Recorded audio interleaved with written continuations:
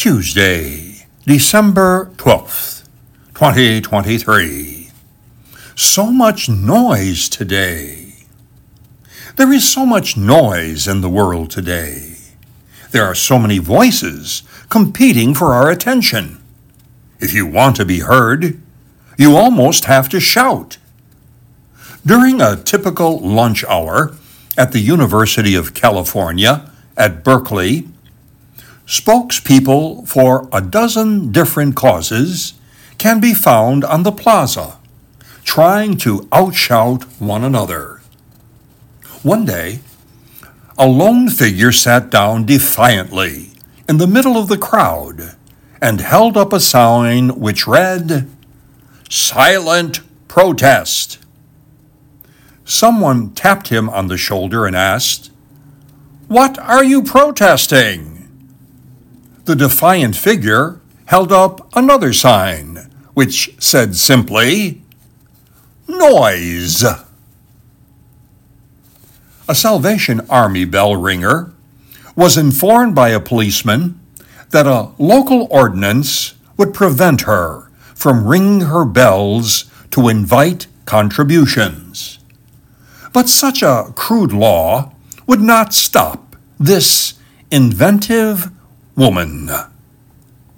The next day, she did a brisker business than ever as she waved one sign and then another in the air.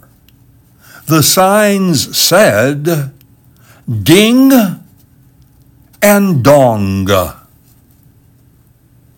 There is so much noise in the world, especially in these days that lead up to Christmas. Music blaring out of every store. Impatient customers raising their voices to get the attention of overworked store clerks. The sound of horns and traffic jams. If you really want to be heard in the midst of all this noise, you are probably going to have to shout. Noise is not unique to our times. Every age has had to be overcome with the noises that present themselves. The Gospels tell us that John the Baptist had to shout out, "Repent! The kingdom of heaven is at hand." John was the voice crying out, even in the wilderness. "Prepare the way of the Lord.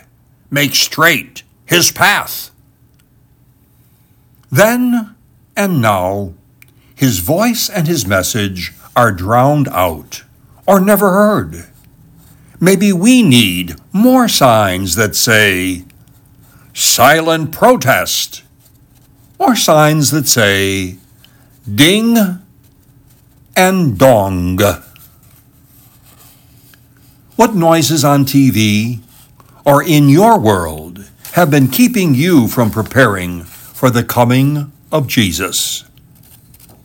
Peace on earth will come to stay when we live Christmas every day.